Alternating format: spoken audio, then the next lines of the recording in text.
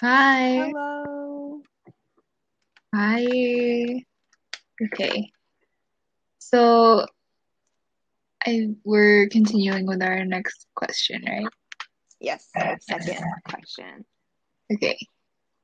Did you want to introduce the question or? Yeah, I'll introduce it, which is question 5 of the UC prompt, which is describing this most significant challenge you faced. I'll just start off by Mm-hmm. kind of giving context, I guess. Um, I talked about kind of family pressure Mm-hmm. because my parents, they are obviously immigrants. They don't really um haven't had much chance of success because they came from Vietnam and um, they were kind of poor, so they didn't couldn't afford education. And in Vietnam, you have to pay for education, Mm-hmm. so they didn't really have an opportunity to kind of succeed. Like even if they wanted to, they couldn't. So I was also like, I'm an only child, so it's like all the pressure's on me. Like I don't have another sibling where Mm-hmm. we can maybe share. But so I guess that was a lot of pressure growing up, and especially like growing up, I had a lot of family members that would have like kids, and they were so much better than me, and it was kind of like I always didn't feel satisfied. Like I always wanted to appeal to my parents. Mm-hmm. So I think it was until high school where I kind of broke down, especially like in sophomore year, because I realized just I was like learning in school felt like a chore for me. It felt like a chore kind of to succeed Right. and make my parents happy, and kind of live up to their expectations.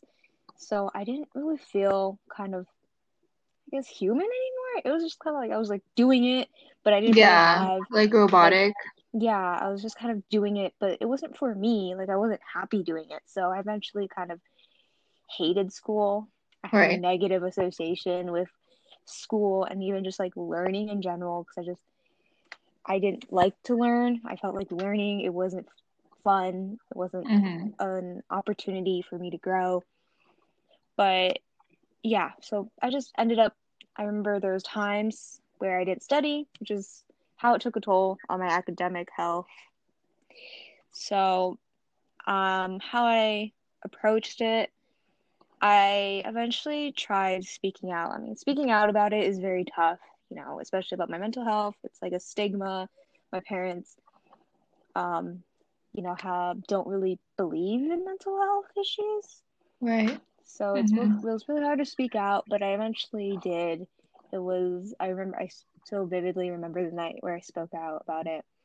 And I felt like I knew that there was like a bunch of miscommunication in when I was speaking with them because they didn't want me to succeed for them, but they wanted me to succeed for myself because Mm-hmm. they didn't have the opportunity in their country, so they wanted to give me the opportunity. So miscommunication, not Mm-hmm. viewing their pressure. I just kind of saw it as like a burden. But I guess after that talk, it really showed me how important communication is. And also, I eventually just started to fulfill what I wanted to do after Mm-hmm. talking to them. So, yeah. Yeah, that's good. Did you want to add more about like the steps you've taken to overcome the challenge or? I kind of just read about like articles of people who also Mm-hmm. went through the same thing because it's a pretty common issue, and I just ended up kind of owning up to it and like talking out. Yeah. Okay. Okay. Thank Thank you. you. Mm-hmm.